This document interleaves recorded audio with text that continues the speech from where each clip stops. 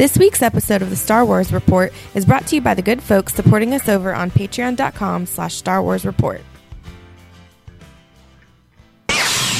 Let's do the show, folks! Come. And who might you be? It's the Star Wars Report. Star Wars Report! Woo! Star Wars Report! The place for Star Wars news, features, interviews, and more. Then we can do something epic. Good morning. Good afternoon. Good evening. Please delete as appropriate. The Force. It's calling to you. Just let it in.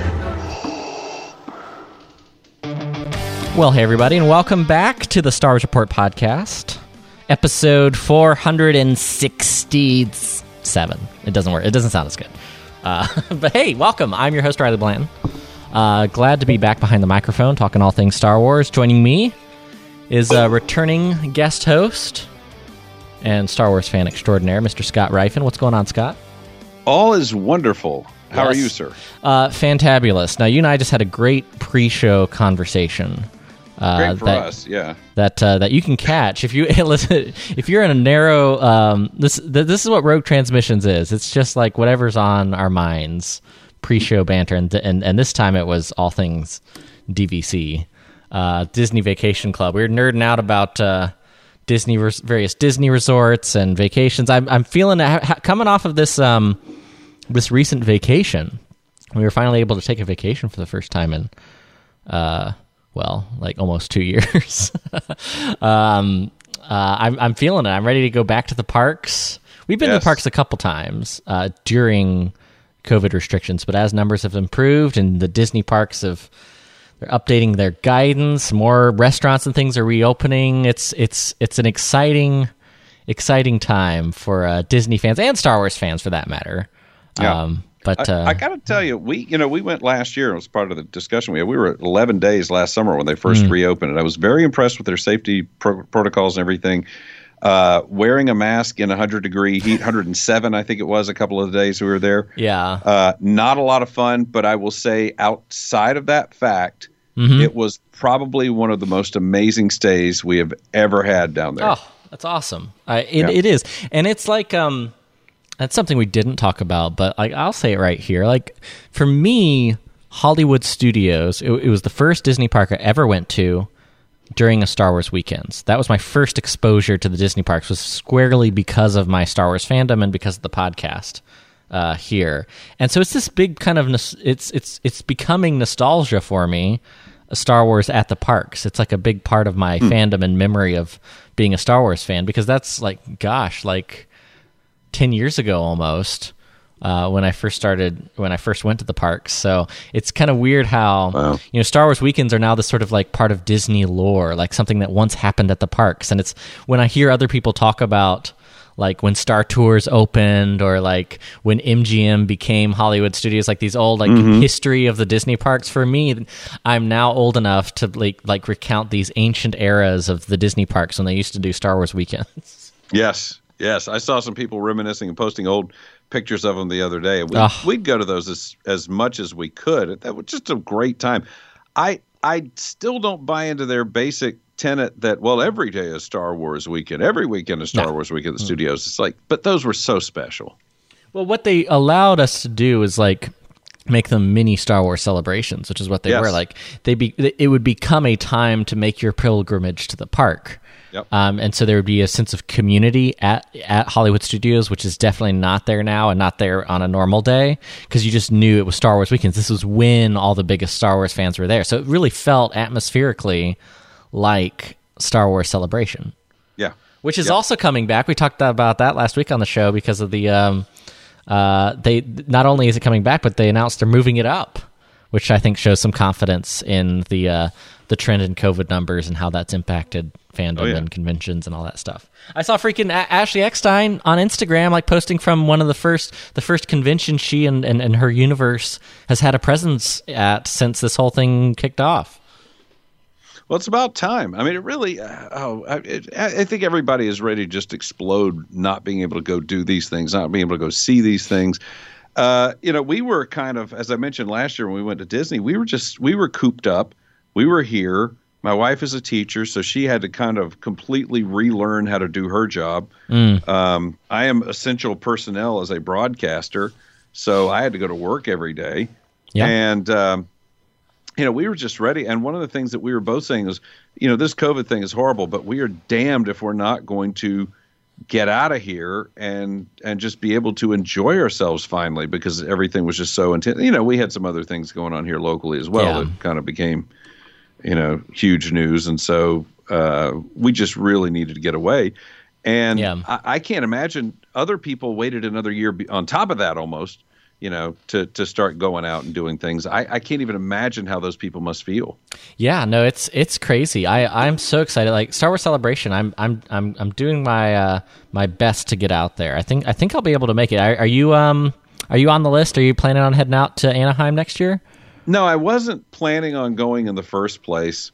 And then the date, and then I started thinking, well, maybe we do it. And then the date change really made it like, no, this is not happening. Because not this time.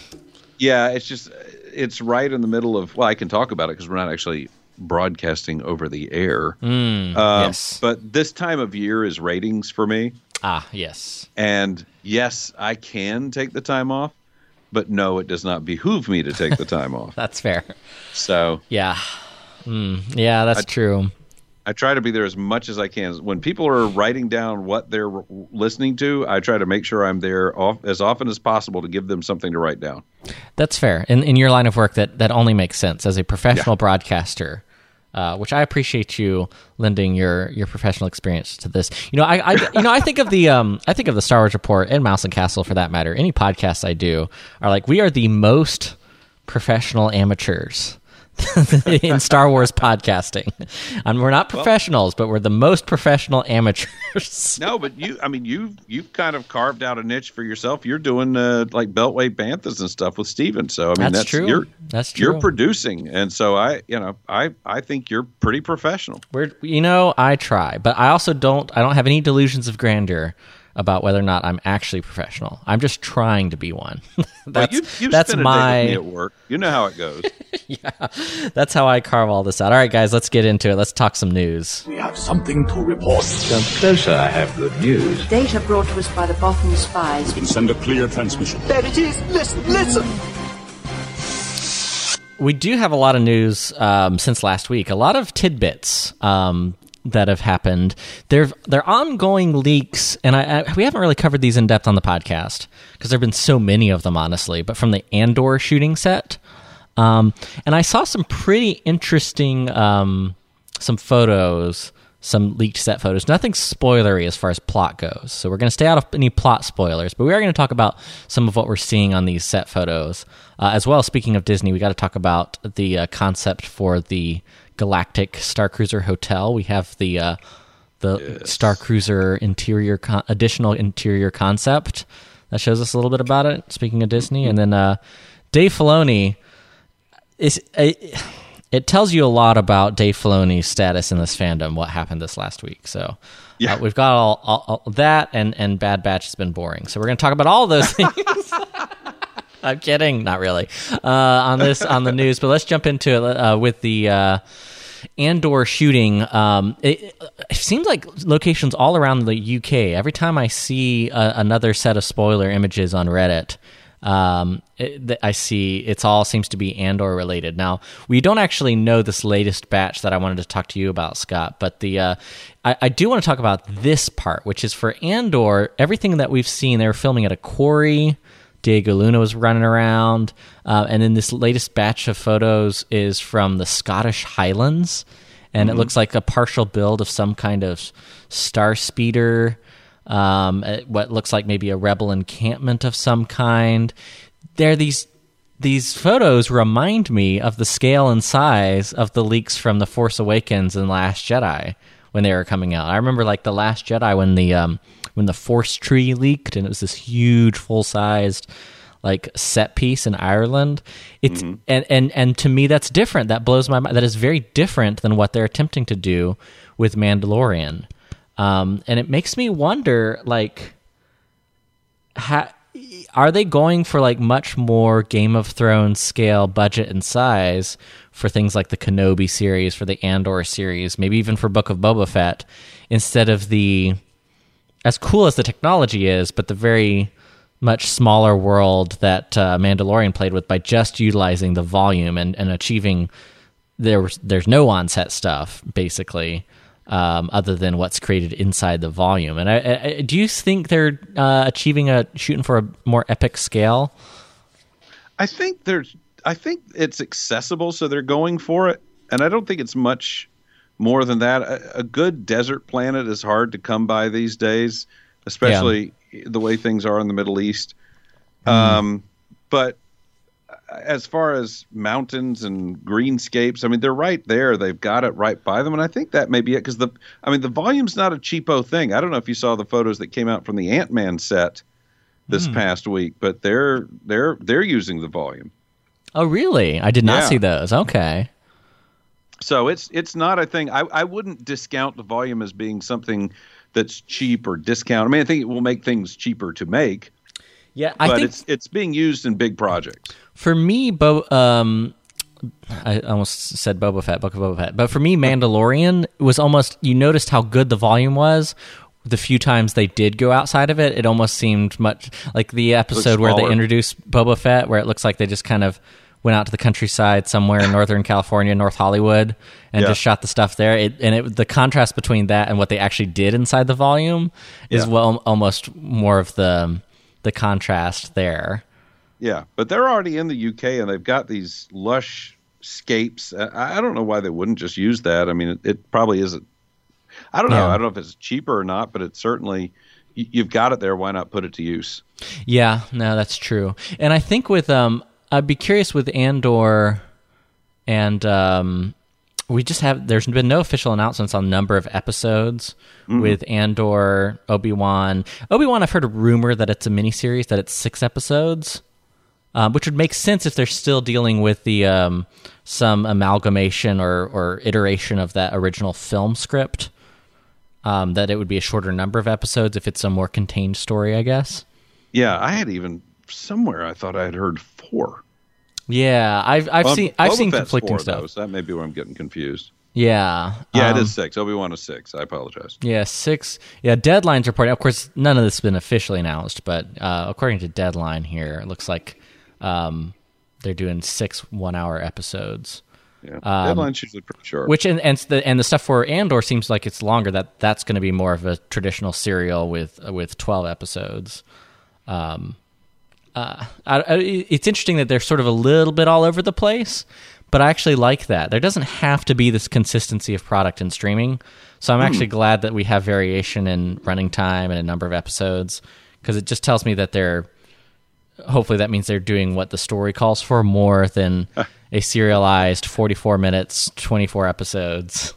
You know, I forget who we were having the discussion with. It might have been on this program about the length of the episodes of Mandalorian and how I appreciated that they were just kind of all sorts of lengths, because I said, well, that means they're not bowing down to any, template. They're just making the show they want to make, and they're letting the story dictate it. And I mentioned that to a buddy of mine who is a screenwriter out in Hollywood, and he started laughing at me. Yeah. And I said, what are you laughing at? He goes, dude, those episodes that are really short on Mandalorian are not because they have a really short story to tell. He said that is 100% budgetary. Ah. Said, oh, okay. He said they're either cutting from those episodes so that they can add more to another episode. He says, trust me, the shorter episodes of Mandalorian are not because of a short story. They're because budget. Yeah, I get just limiting the effect shots. Yeah. And you could tell some episodes of The Mandalorian are where they were blowing some serious VFX budget. Yeah. Like the Water Planet. That series that's like movie quality, and then some of the episodes where it's a lot of like sitting in a cantina on Tatooine talking to Cobb Vanth back and forth. I was going to say, you keep going back to that episode, don't you? I do. Tell us how you really feel about that episode. I know. I do like. I do love how they did the. My favorite part of that whole episode, was the. I almost call it the Sarlacc, but the Krayt Dragon. which is probably where they blew their entire visual effects budget. Probably was. I saw an ILM video of how they did that. It's just crazy. Crazy. But, one thing they're sparing no expense for is this freaking Star Wars hotel. Oh, yes. Yeah. If this thing generated so much press initially, and I feel like outside of the Disney Star Wars nerd circles, no one's really been talking about it too much recently. The Halcyon, or the Galactic Star Cruiser Hotel, construction has continued. I've been following it closely as we've gotten updates on some of the Disney Parks blogs, but we actually have an update not as far as construction, but from the recently released by the one and only Amy Ratcliffe, by the way, art of Star Wars Galaxy's Edge. It included a look at the interior hallways and the design of the interior of the Halcyon ship. And it is very inspired by the Tantive IV. Yes. I was going to say earlier when I saw the picture, when I stay there, not if, when, there will be a real strong temptation to get out in the hallways and start reenacting the opening scene of Episode 4. Yeah. I mean, if they're worth their salt, they'll be sending troopers back and forth to patrol. Oh, yeah. That'd be amazing. Oh, absolutely. No, I'd love it. This is interesting because you and I were talking earlier. We do every other summer. We do a big stay at Disney World. Yep. And this is an interesting thing, this Galactic Cruiser, because it's a 2-night, 3-day experience. Yes.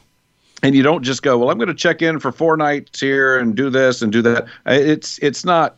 I mean, it's not strictly regimented, but it's like going on a cruise ship. I think that's kind of the point of it. It's branded and marketed like a cruise ship. Yeah. And so we're talking about how do we work this into next summer's trip? Because that's just, it's not even really a question. It's just kind of we're going to do this. So we're trying to figure out how to work in this stay and then tack it on to our big summer stay and make it all one big trip. Oh, nice. I like it. Yeah. I like it. Yeah, the rumors and the concept art so far have been amazing. We just haven't seen any practical stuff from Disney Imagineering yet.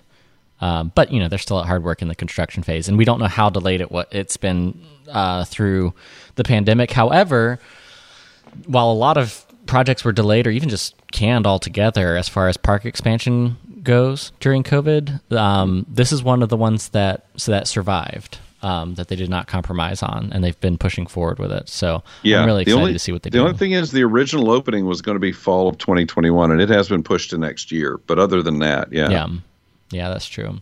Yeah, they have concepts of an engineering room, of lightsaber training, of a really cool silver lounge that looks very, this might be my favorite one, very, very Coruscant underworld vibe, which by the way, as far as a place I would actually like to, when I think of places I would like to hang out and grab a drink in Star Wars, I think of my friend Aaron Goins.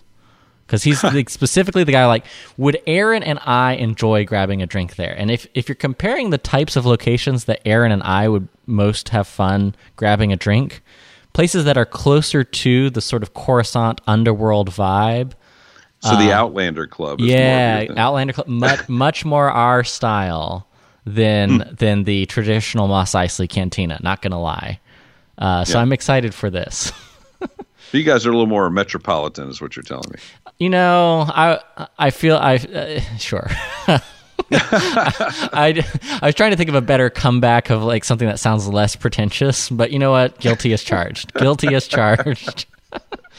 So we'll include all this concept art's been floating around a while, but if you haven't had a chance to kind of see all these experiences in one sequence, Blog Mickey has a great roll-up, including the new piece of concept art about the hallway and interior design, so I'll have that linked in the show notes for the episode. But that brings me to something I was really interested to see how much of a take you have on this. I don't know, Scott. For Dave Filoni, they updated a website. So here's what happened. Yes. What happened was Lucasfilm updated their website to include Dave Filoni's new title, which is executive producer, or he was the executive producer, frequent writer for, of course, Mandalorian, Star Wars Rebels, Bad Batch. He's a producer, executive producer, showrunner previously. His new title is executive creative director at Lucasfilm. One of, I think, 3, including Doug Chiang and the guy who started Photoshop, John Knoll. John Knoll, yeah. I think those are the 3 listed on the website that have that title, which, by the way, if you're going to have creative directors at Lucasfilm, those are 3 great guys. Here. to yes. do it. But some Redditors, of course, as they always do, snooped this out and started posting it, and it started trending everywhere on social media, across the fan blogs. It turns out this is a position he's been in since the summer, but it sort of became this moment, this movement of celebration, of like, this is the best thing that could happen. This seemed to be the universal sentiment, is like, finally, this is the best thing that could happen for Star Wars. Dave Filoni finally getting into a creative leadership role beyond just producing shows. Practically speaking, and you're more plugged into the world of Hollywood and how it works anyway, I feel like, than the average fan, including myself. Do you think this is a signal for a change in the direction and the way that Lucasfilm is approaching storytelling with a lot of these current projects that we're talking about, whether it's Andor or Book of Boba Fett or Ahsoka, the series? Does Dave Filoni being in this, and I've never even heard of this type of title or what it means, but executive creative director, does that change or increase his influence in the company when it comes to creative decision making, or is that something he would have already been doing as an executive producer? I think it does. I think it does give him a little more hands-on on everything. And I think beforehand he was just kind of, well, Dave, you're working on this or you're working on that. And as we know, he's been working to try to expand his skill set. There's been stories about him being on the set of The Last Jedi, learning some things from Rian Johnson. And obviously, when you're studying with Favreau, that's not too shabby of an education either. Yes. And I think probably that was one of the things that held him back from really being kind of an all-over overseer of storytelling at Star Wars. I do think this is kind of one of those things where they say, we've got to have a brain trust. And I think Story Group was kind of sold that way. But if you read the things that Pablo Hidalgo said and has said, it doesn't. In fact, it would surprise me to see that the Story Group, as it was originally constituted, still exists. They wound up really being more continuity checkers than anything else, and they weren't really a place, an origin of ideas type of clearinghouse. And this is what it really sounds like more we've got, is kind of an overall Star Wars showrunner. Yes. Well, and I think a creative director is not someone who, in my mind, makes a decision on the direction or storytelling in your show. I think the showrunners will still be, whether it's Leslie Headland in the Acolyte series or whether it's Jon Favreau and The Mandalorian. I think these showrunners will still be the guiding light. Yes, for the show. But which, if by the way, comes to them and they say, "Oh, wait a minute, here's what we want to do," and then Filoni can look at it and say, "This is not what I learned from George." And then he can say, this is, let's tweak this up. Let's do this a little differently. But, it's not that it's all got to flow from him, but it's kind of, he can keep these guys corralled in the pen and keep them flowing and running in the right direction. Yes. I also have a take as to why it wasn't announced when it happened. Because they always, every time they added somebody to the Story Group, big announcement. There's nothing that people in Hollywood love more. Yes. And Lucasfilm in general, like, they like making a big, as George would say, a big whoop-de-doo about these things. And I think, and I did think it was odd that it was just something that was kind of quietly updated on a website. And I'll tell you what I think that is. There are a slew of these YouTube guys, and the guys I'm talking about, who every other 30 or 40 seconds are doing the Kathleen Kennedy's getting fired, Dave Filoni's going to take over videos. And believe it, this is coming from inside, and it's never coming from inside. And I think they didn't want to fuel that. Yeah. Because it's not confirmation of what they said, but I think they could twist it into confirmation of what they said, and it could screw up fandom and make, it would unleash a slew of these videos that already are not helpful. Yeah. You're kind of feeding the monster at that point. Yeah, so I think they just said, look, Dave, you've got the position. You know it. You know people want you in it. You know you're the best person for this job. Yeah. There you go. We're going to do that. We're not going to make some gigantic announcement because, again, that would just open the torrent of, Kathleen Kennedy's getting fired next week. And yeah. Well, and like you say, I think the big news is sort of the three guys that they have in that title. Yeah. Doug Chiang, who I met briefly once, by the way, at D23. When they they unveiled the Galaxy's Edge model and had like a big expo display there, and he was just kind of like he was hanging back in the background, just watching people react to it and walk by and say, "Ooh, look at that! That's where the crashed X-wing is. Ooh, that's where the Rise of Resistance is going to be." And he was just he was literally there, grinning ear to ear, just seeing people take in this project that he'd worked so hard on, and I loved that about him. And that was like my brief encounter. I caught him. I saw him, and then I'd recognized him, so I couldn't help it. I was definitely one of those people. I just sidled over, was like, "Hey, I know you don't mean to bother, but could we grab a selfie? I'm a big fan. Thanks, Doug. Thanks, Doug Chiang." He is, to my way of thinking, and people can down me for this if they need to. Mm-hmm. He is the next best thing to Ralph McQuarrie since we don't have Ralph McQuarrie anymore. Not just that. To me, as someone who came up in the prequel generation, he is my Ralph McQuarrie. He is the guy who designed the iconic look of those prequel films. Yeah. And did an incredible job doing it. Like, he reinvented what Star Wars visual language is. Like, you think about the Naboo starfighter, which he designed. It's so left field from anything we'd ever seen in the original trilogy. But in my mind, it's this iconic ship that's a part of the first Star Wars movie I saw, and I have the Lego set of it. But it really is a tribute to his skill set that is very different from anything we'd ever seen. But at the same time, it fits. Yes. I mean, you look at it and you go, yeah, that's a Star Wars ship. Yeah.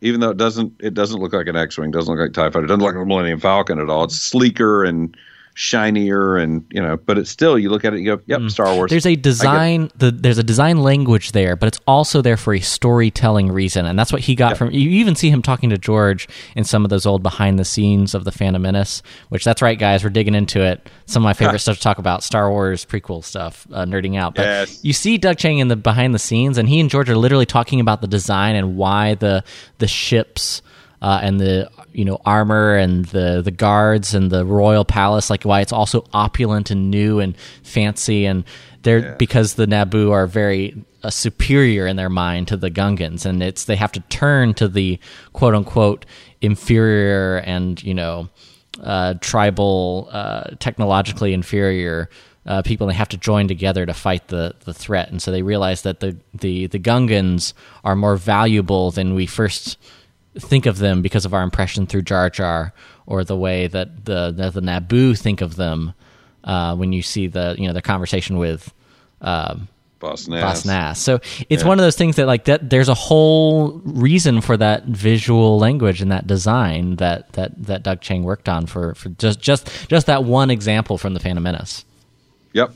No, you're absolutely right, and that's I love that he's in there. John Knoll. I mean, what do you say about that guy? Yeah, I mean, and here's I think hopefully this is an indicator of them learning the right lessons, because I think it could be easy to learn the wrong lessons when it comes to lessons learned from the sequel trilogy era. And I think, and you talk about like YouTubers and fandom that has become so reactionary. I don't think the problem is necessarily that Kathleen Kennedy was too hands off in her leadership style and should have like put a stop to the storytelling decisions that you don't like. So like, I really don't think that's the lesson to take away from this, because you want a creative director type position to have folks like Doug Chiang, like John Knoll, like Dave Filoni, who came up under the Lucas era to input and shape the future, but certainly not to be the kind of person like, no, that's dumb. You should do it this way. This is the safe bet. We should have, but at the same time, you do have to keep it on the rails. Yeah. I don't know if you do. No? Well, at least in this sense. And Scott, I'd be kind of curious what you think, because I kind of like the fact that with this universe of possibility, I'm not going to lie, I like the concept that they originally led with of getting younger, creative, ambitious filmmakers that are willing to take risks to tell stories within the Star Wars universe that are different than the Skywalker saga, quote unquote. And I think Rogue One works really well for that. I think Rogue One is the perfect example of taking all of the right visual elements, story elements, design elements, character elements of the Star Wars mythological language, right?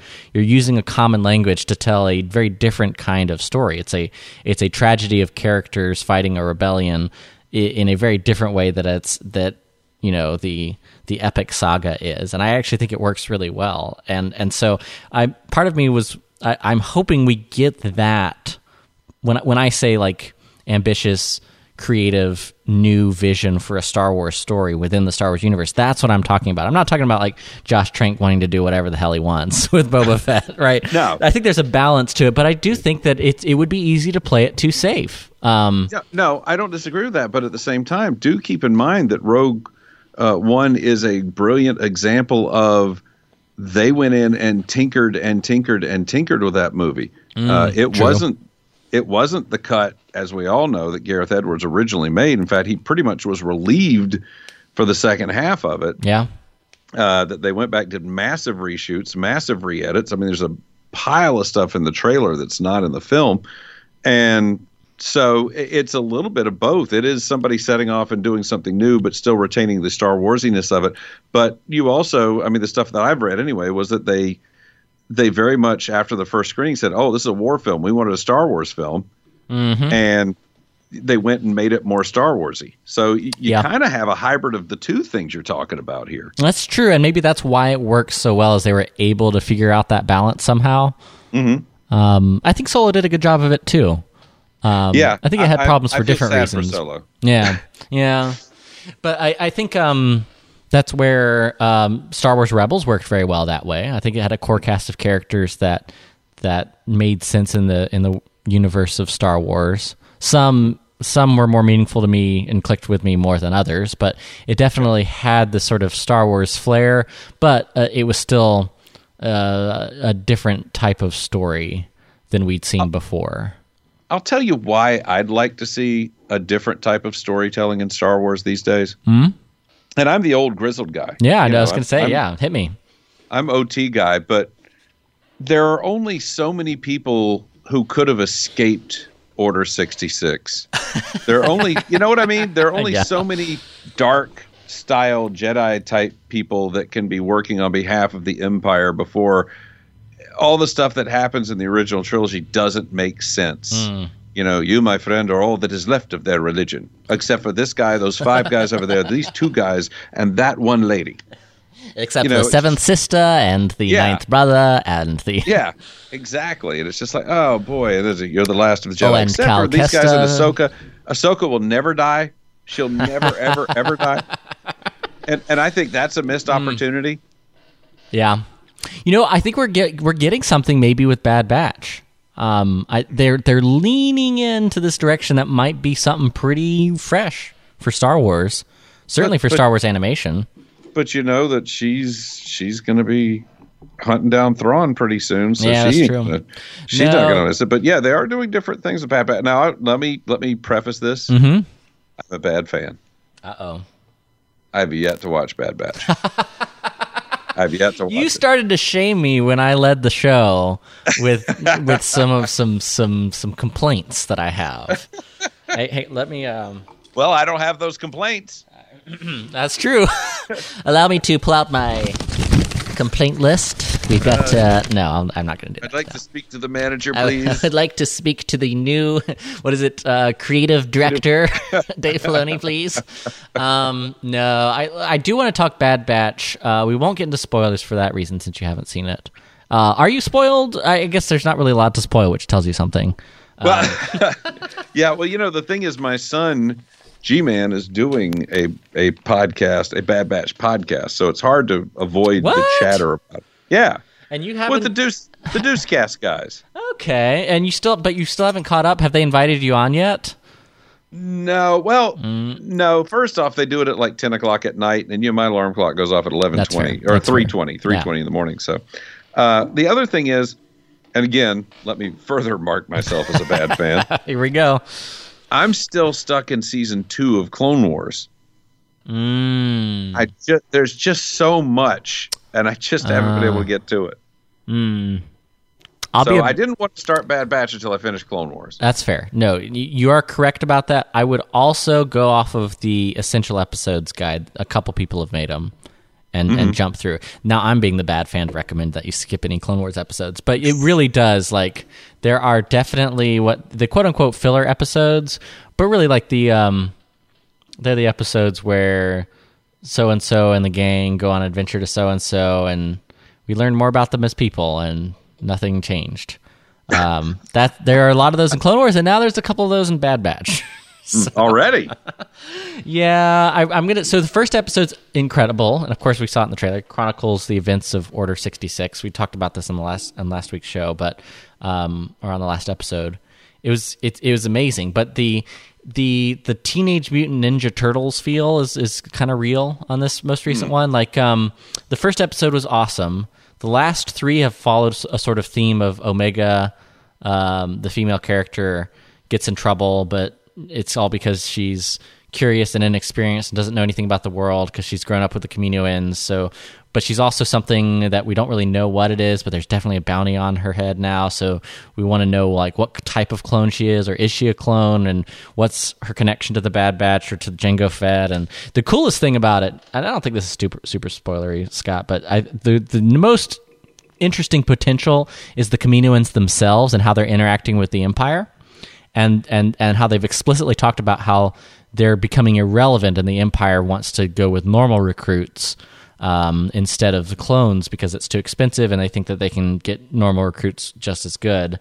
Yes, they could just go steal them. Exactly. So there's this interesting dynamic, and then the Kaminoans in a sidebar conversation are conversing amongst themselves that they need to go to Phase 3 because the genetic material of Jango Fett has been deteriorating. And we don't know what that is. So that's the cool thing. That was brought up in the first episode. The 3 episodes since then haven't really given us any more information on that. And that's what I want to know as a fan, is they've teased me, and I'm really curious on like what this Phase 3 thing is. And I really think that's going to be the future, where is like the remainder of the clone army, and if the betrayers become the betrayed. Like, I think that's going to be the interesting plot twist. But I think we haven't really gotten there yet. It's been side quests so far. Because we really haven't seen any clone stormtroopers in any of the OT through to the sequel trilogy. So no, and they're explicitly going to show us why. At least that's what they're hinting at. So they could have their own kind of Order 66 committed on the clones. I see. That's the direction I think they're hinting at. Which, by the way, kind of gets into the composers, Kiner Brothers Music, which is the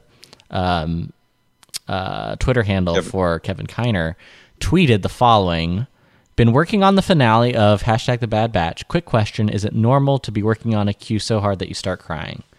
Wow. So he's like, it's hinting at something big going down in the finale, and it makes me wonder if it's going to be the eradication by violent means of the remaining clones, or if there's some kind of clone rebellion of sorts where the Kaminoans are the ones to turn on the Empire, since the Empire isn't giving them the deal they want. Like, does that become a story element? So I think that's the direction they're heading to. The last 3 episodes have been like a supply run and a side quest or 2. And ultimately there's some interesting character moments as we go along and get to know them. So that's been good. But as far as like the meat on the bones for what I'm looking for as a Star Wars fan, aren't seeing it yet. There's my quickie review. what they may need to do is then repopulate the galaxy with Jedi, starting with that hair they plucked off of Yoda when he came to pick up the clone army in Attack of the Clones. There we go. Just a bunch of baby. What? Whoa! What? What? Hang on. No, that'd be pretty sweet. Not gonna lie. All right, let's enough of that on Bad Batch. I know you haven't seen it yet. I'll let you catch up on 5.5 seasons of Clone Wars, and then all of Star Wars Rebels. I know I have to hate Bad Batch now. Yes. Thank you. Yes. Yeah. Absolutely. 100%. It was a lot to me.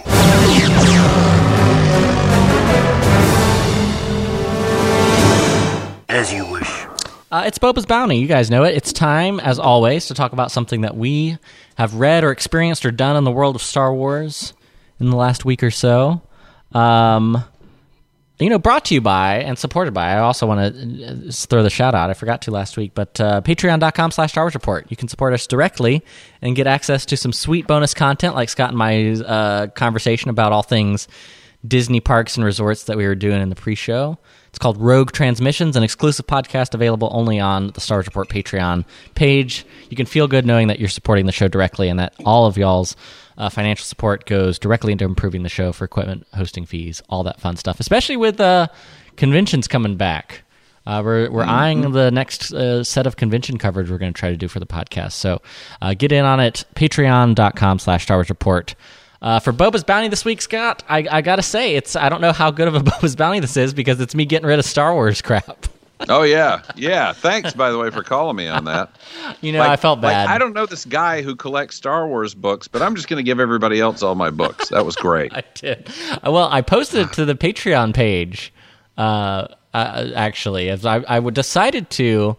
This is the Star Wars thing I did, and I can frame this in a more positive light, right? I'm curating my Star Wars collection, AKA I'm getting rid of a bunch of my fiction Star Wars books, like all of them, because it became a little as a member of the United States military, I move every few years, and I realized right now that if I continue to collect all of the Star Wars fiction as it comes out, this is going to become a very untenable situation long term. So I decided that I'm going to focus my book collection on source guides, behind the scenes material, art books, coffee table books. That's the kind of stuff that brings me the most joy, that I really get into as a fan. I enjoy reading the occasional Star Wars fiction book, but not so much collecting them. So down to even a few that I'm not saying which ones, even a few with autographs. I just put the messages out there for those of you supporting me on Patreon. A couple Star Wars buds. I let you have a crack at it, Scott. Like the 5 that were left. Yeah. No. After I sent you a text, I'm like, I'm reading the thing, and you're giving away the. What are you doing?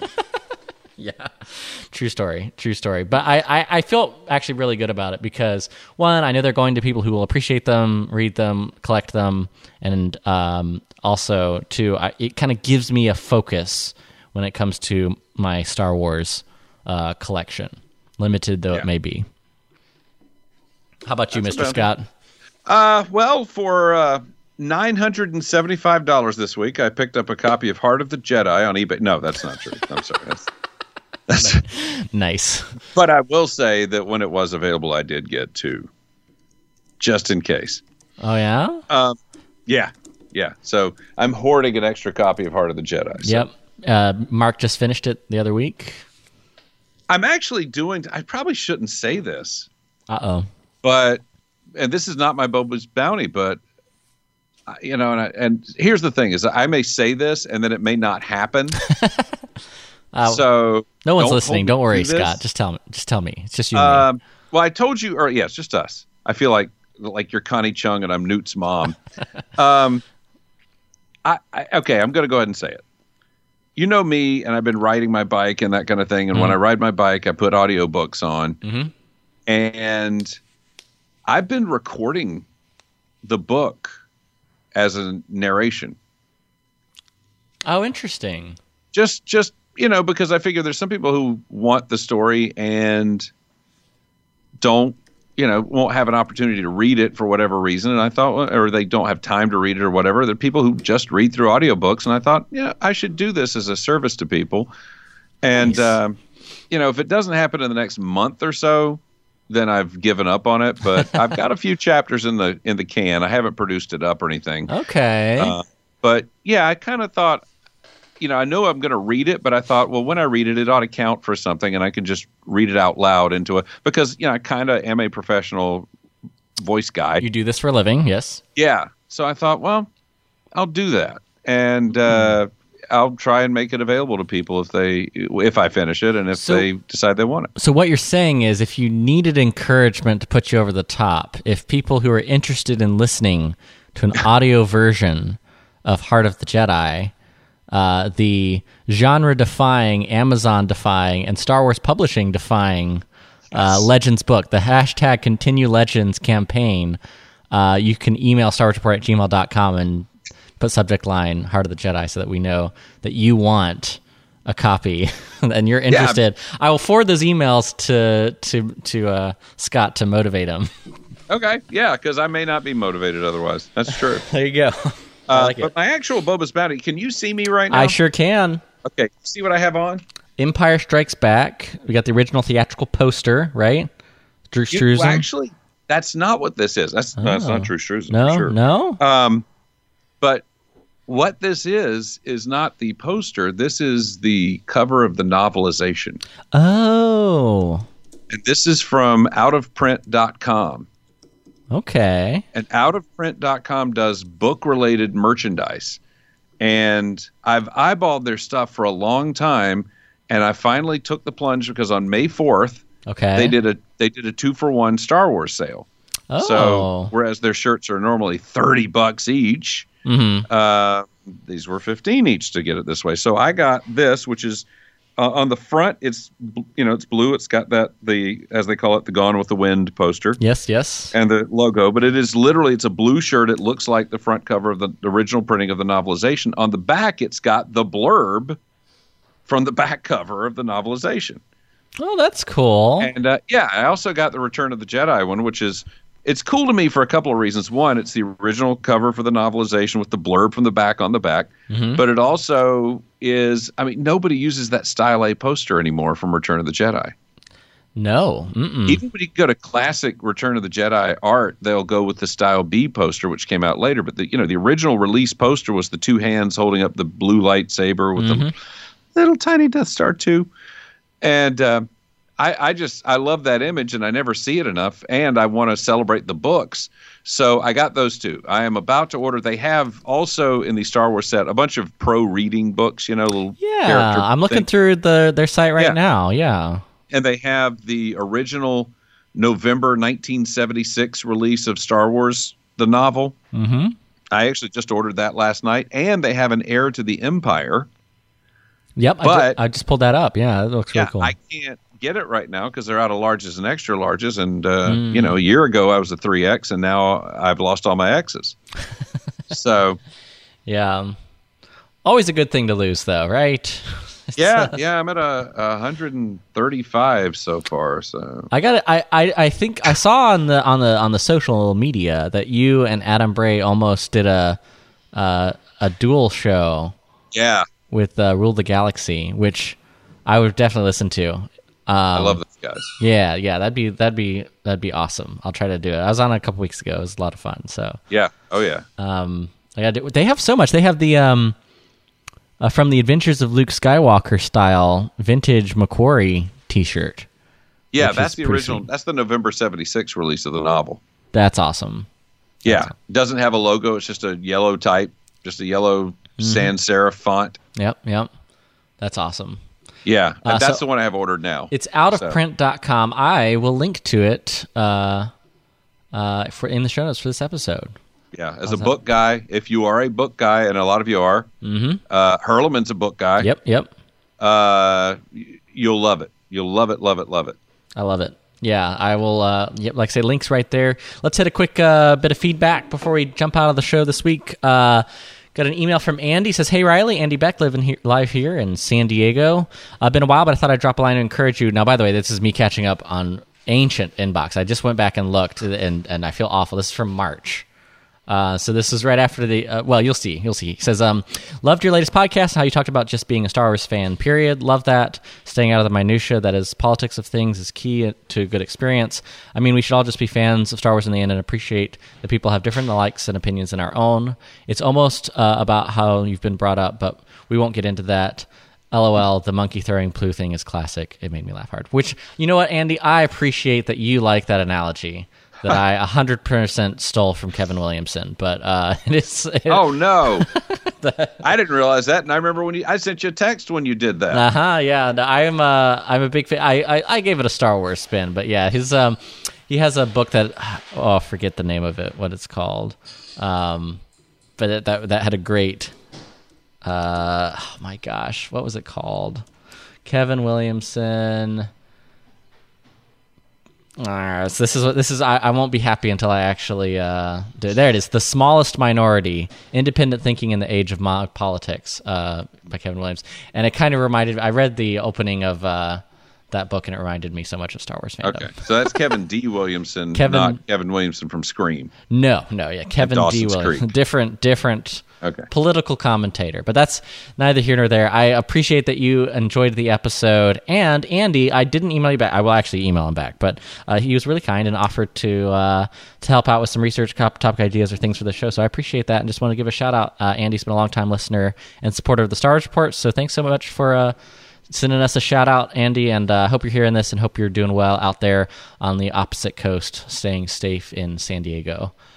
Beautiful city, San Diego. I'd never been until Comic-Con a couple years ago, and I still regret I didn't really get to see as much of the city as I'd like, but had a great time out there. So, Andy, thanks for listening. On that note, I think, ladies and gents, we are going to wrap up this episode of the Star Wars Report podcast. We have something to... If I hit the right button. There we go. Man. I'm struggling, man. I think the app makes it worse. That I actually got a fancy soundboard app just to make everything flow smoothly, right? I think I was smoother when I was just using iTunes. Jeez. But that is going to wrap up this episode of the Star Wars Report podcast, episode 467 in the can. Mr. Scott Ryfun, tell the good people where they can find you on the internet. You can find me over at Ryfun on Twitter. You can find it at My Star Wars Story. You can also do Facebook.com/Ryfun. I'm all there, and I'm on the iHeartMedia app under Scott Ryfun. Nice. Easy. Makes it very easy to find. I like how iHeartMedia app will do segments of the show. So if you guys are into political commentary, you could definitely check that out on the iHeartMedia app. Be careful. Do that. Yeah, always be the trigger warning for sure. It's politics. And it's, which is what we don't get into, which is what Andy likes. So if you want that kind of stuff, check it out. Also, make sure that you follow us at Star Wars Report on Twitter, Facebook.com/Star Wars Report. I'd like, for my personal plug, just go to YouTube.com/Riley is Riley. That's the only thing I had. Riley. Riley is Riley. That is my YouTube channel, and I just posted. It's not specifically Star Wars related, but it has some Disney flavor. I posted a video diary of sorts of our recent trip to Hawaii. That's how the locals say it, Scott. Hawaii. I did not know that. So we like a grand tour. That's the word I'm looking for. We do a grand tour of sorts of the Aulani Resort.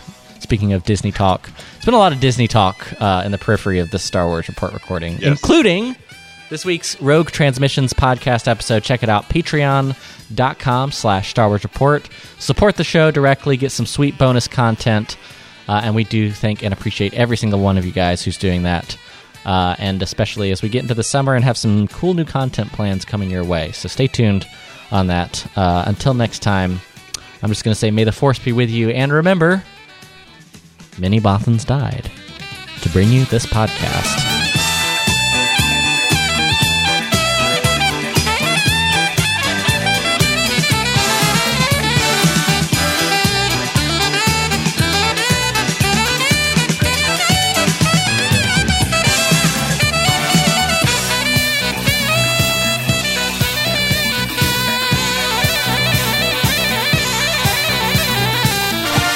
Fun fact, that's actually Bill Clinton on the saxophone there. It's, oh, wow. There's a political reference.